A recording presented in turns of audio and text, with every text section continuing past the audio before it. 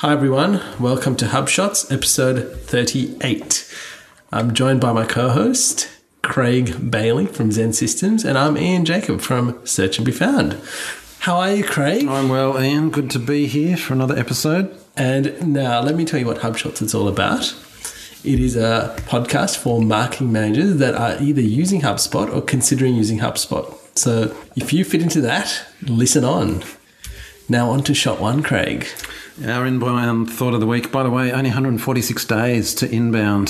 So I know, it's getting closer by the day. We got under the 200 mark, now we're getting close to the 100. And before you know it, we'll be in Boston. It sneaks up on you. And 2 more sets of speakers announced as well. Yes, we have Laura Ricciardi and Maura Demos. Now, they're directors of Making a Murder, which was a Netflix series. Yeah, Making a Murder, it was a huge phenomenon, really. I actually haven't seen it. But neither have I, but I'm going to go watch it now. I don't know if I will, because I actually heard that the ending is a bit infuriating, or some of the way it unfolds.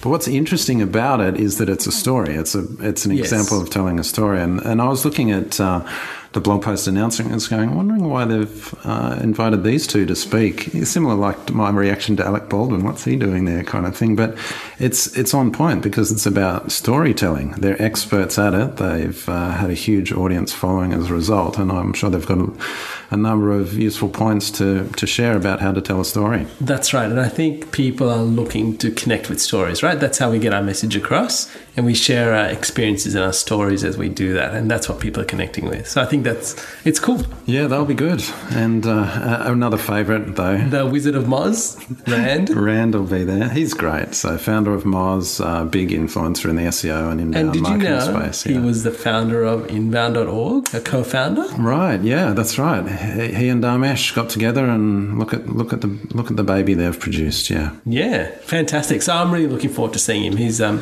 know he's been on the speaking circuit this year. He's a good speaker. He is. It's always good to see.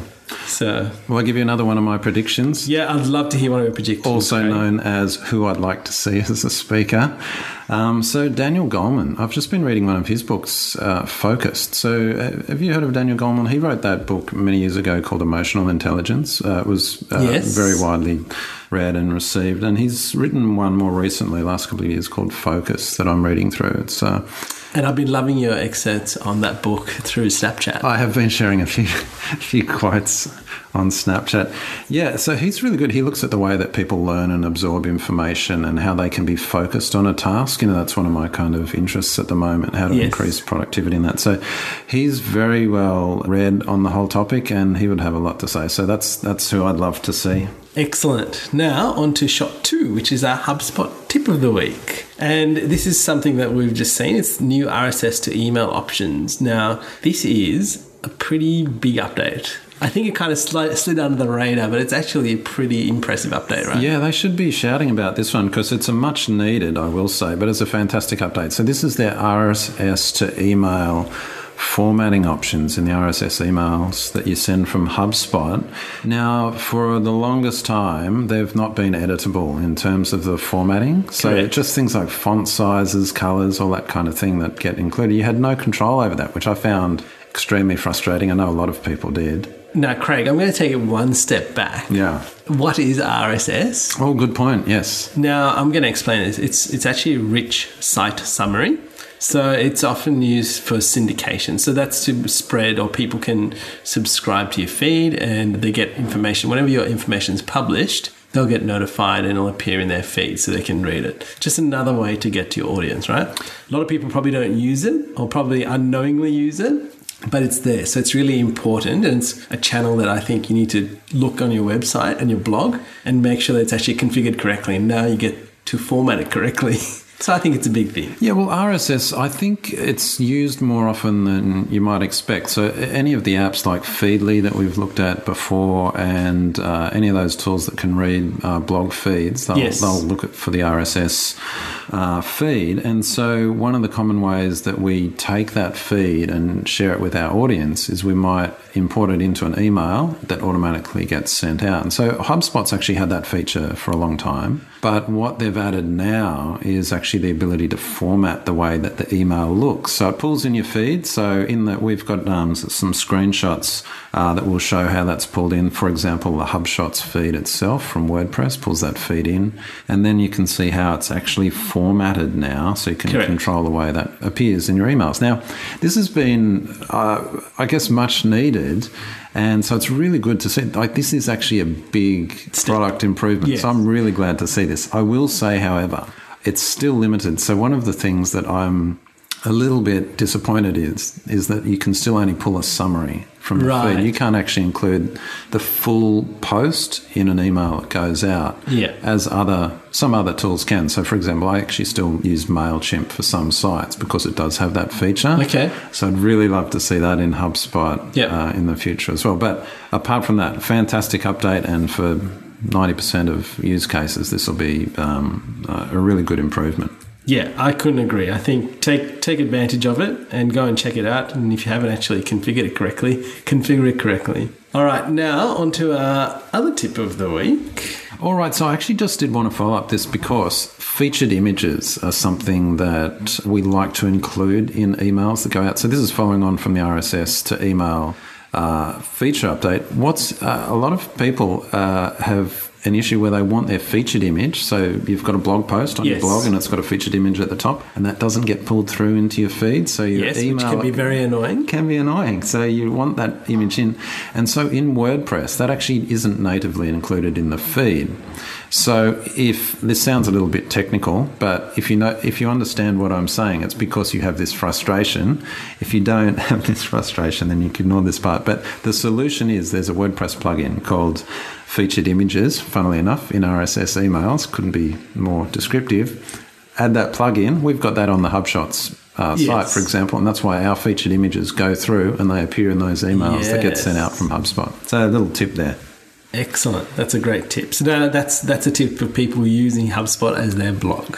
That's actually for WordPress as their blog. Sorry, but WordPress. HubSpot as their RSS email. Correct, yes, that's right. Whereas I think HubSpot, if you've got the HubSpot blog, the featured image will come through there, automatically. Correct. Yeah.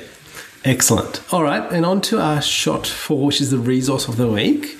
Now, this is something we talk about Facebook all the time, Craig, and Facebook has this 20% rule on images. So we're talking about the text-to-image rule, and we've found out that it's kind of been relaxed.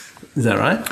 This is right, because Facebook, just to explain the 20% rule, what they had is kind of a grid overlay, and if 20% of the grids, more than 20% of the grids had text in them, they wouldn't approve your ad to show on the ad network. Of course, normal posts could have it, that's no problem, but if you wanted to have an ad that was promoted, for example, they would knock it back. Yes.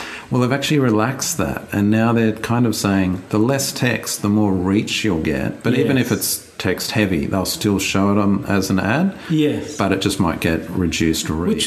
Which is really interesting. I was having a read through that article on John Loomer's site, and I thought that was really interesting, like just the whole breakdown of how they're using this text on image to determine reach, right? It's just another way of skinning the cat, so to speak. So I guess it's not really stopping people, just saying, look, if you do this, then this is what's going to happen. So again, test and measure. See what works and what doesn't work. Like I've had ads rejected because there was too much text on them. But again, it varies on the time of day you submit stuff and how you submit it and what other ads are going with it. So just test and see what works for you. But it's a great resource, I think, for the week. All right, now on to a shot 5, Craig, which is the opinion of the week. Now, we spoke about this a few episodes ago, and it's about ghostwriting, because as we get into this world where we're creating content and we're connecting with people, we're creating micro moments, or we're filling these micro moments with the right content, we're looking for ways to fill it with the right content, right? And ghostwriting comes into a part of that.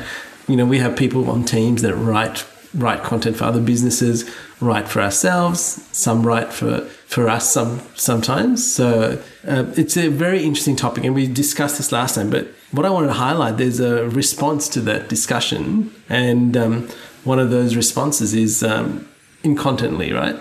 Yeah, that's right. So just to recap, back in episode 31, we discussed this whole topic around an original post that was on Contently. Correct. Back at the time.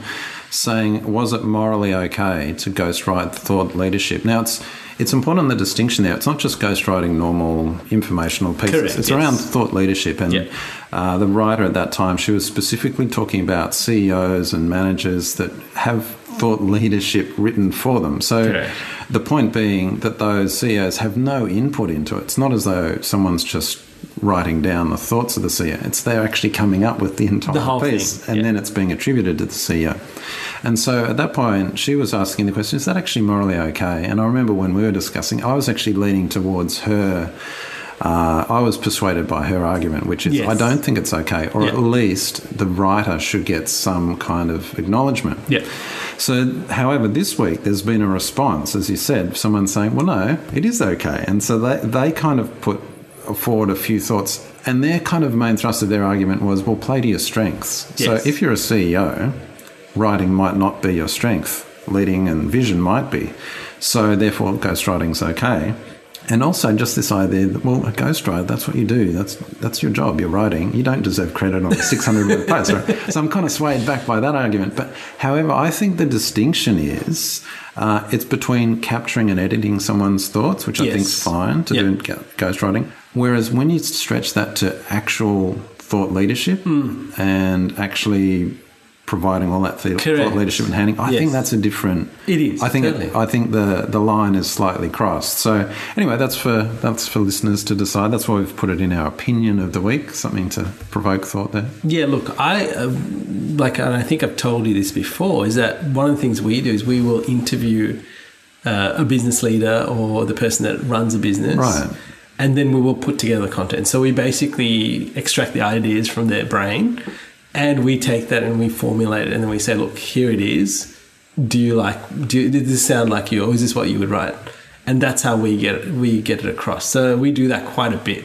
We don't just outsource a whole lot. But I think that works really well because it really gets to the heart of what that leader is doing and what they're trying to achieve in a business. Yeah, and I think that's totally fine and appropriate, and that's an effective and efficient way of capturing their thoughts, and it's a good process. So I think that's fine, and I guess in the original article that's more what they had in mind rather than the whole kind of outsource everything, no connection. All right, now on to shot 6, Craig. And this is the Internet Trend of the Week. And this is from Mary Meeker's State of the Internet report for 2016. We picked a few things out last week. Now, there's about 200 slides on this report. So we could be picking things off this for a long time to come for the rest of the year. But this week, we really want to focus on 2 things. First one being ad blocking, and the second being messaging. So now, ad blocking is something that we've seen with the advent of, obviously, lots of advertising everywhere.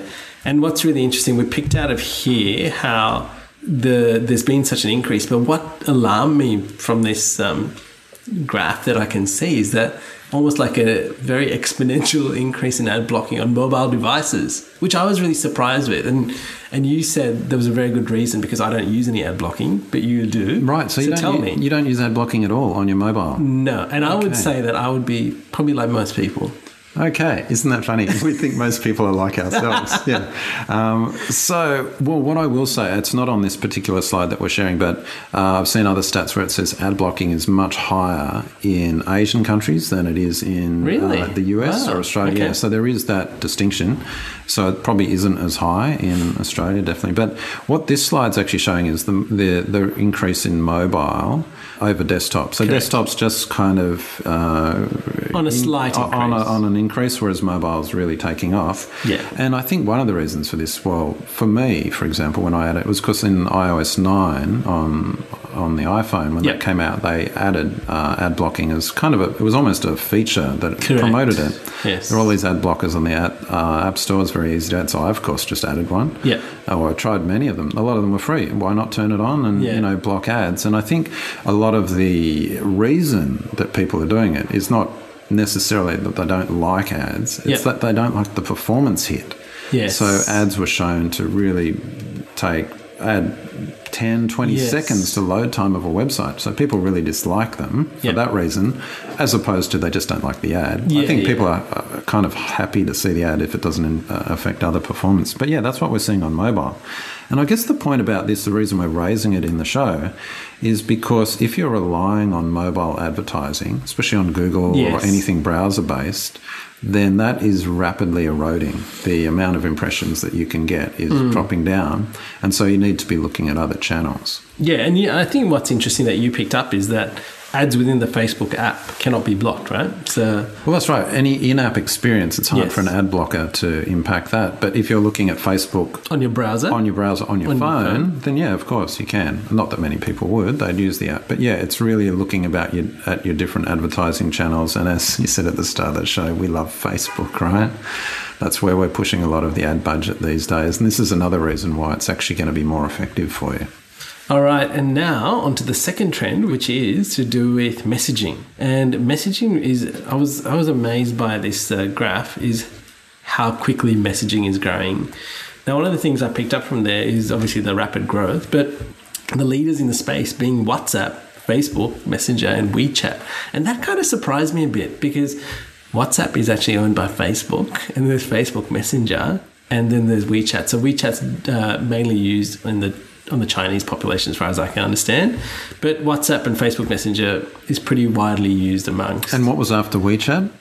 Instagram, another Facebook property, yes. But what's interesting there is, would you consider that a messenger application? I know.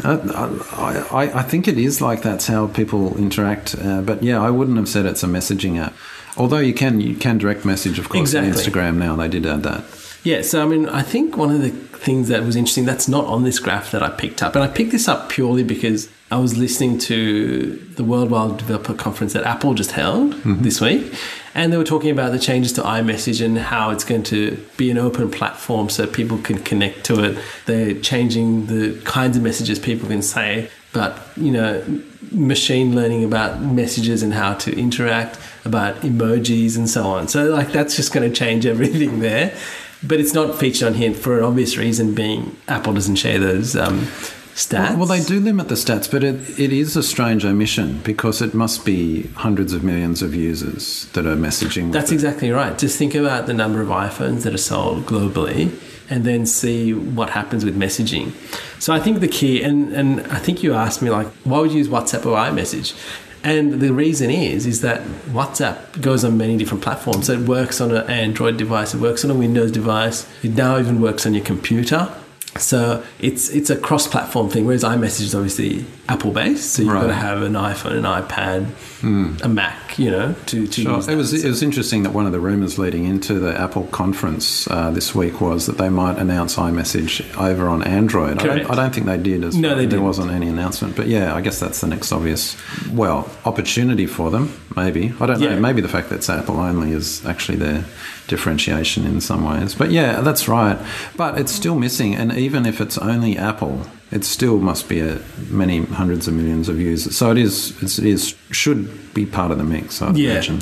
Now, I did a little addition here off that graph, and which was really interesting. On that next slide, you'll see it says on a monthly basis, right, there were 1.8 billion active users if I combine WhatsApp and Facebook Messenger. So this is Facebook-owned properties, and I'm sure if I include Instagram, it'll be even more. Right, but I wonder how many of them are common across. Well, that's right. So what's interesting is the reach on these platforms and the diversity is amazing. So what I wanted to put out there was we talked about Facebook Messenger last week and about using that in your business, integrating onto your website and using that as a channel to get to people. How do you use WhatsApp in your business? Is that another channel that you could be getting used to, or thinking about how can we actually communicate with customers this way, or giving it as another option for people to communicate to you? Yeah, just like you give your phone number, does WhatsApp become another way that people will say, hey, I can contact this person on WhatsApp and start the conversation? It's a good question, isn't it? Because I'm struggling with this, thinking through where it actually fits in a marketing perspective, especially in B2B technology. And I guess where we're leaning, and we were chatting about this before the show, is just really, I wonder if it's not so much about leads, but it's more about customers. And I think if we think back to when we were in Inbound last year, and all the group organisation was done via WhatsApp. It was a WhatsApp chat. And it worked really well. Yeah, and that's because we were all, customers in a sense. Correct. We'd paid to go to the conference and therefore we're included in the group. And I wonder if that's really where businesses should be looking at. It's more around customers rather than leads. So if you're organising an event, a user group, some kind of function for your customers, that's a way of keeping them in touch. I wonder if that's where messaging is a better fit than trying to think about it as purely an anonymous or a lead gen channel. Correct. I tend to agree with that, especially with WhatsApp. So, in our app of the week, I chose WhatsApp for obvious reasons, and I put in there. It's really, what do they say? What WhatsApp is? It's simple, it's personal, it's real time messaging, right? And there's a link to the desktop app as well, which I have just downloaded and just tried. So that connects via your phone to do the messaging. It's not independent.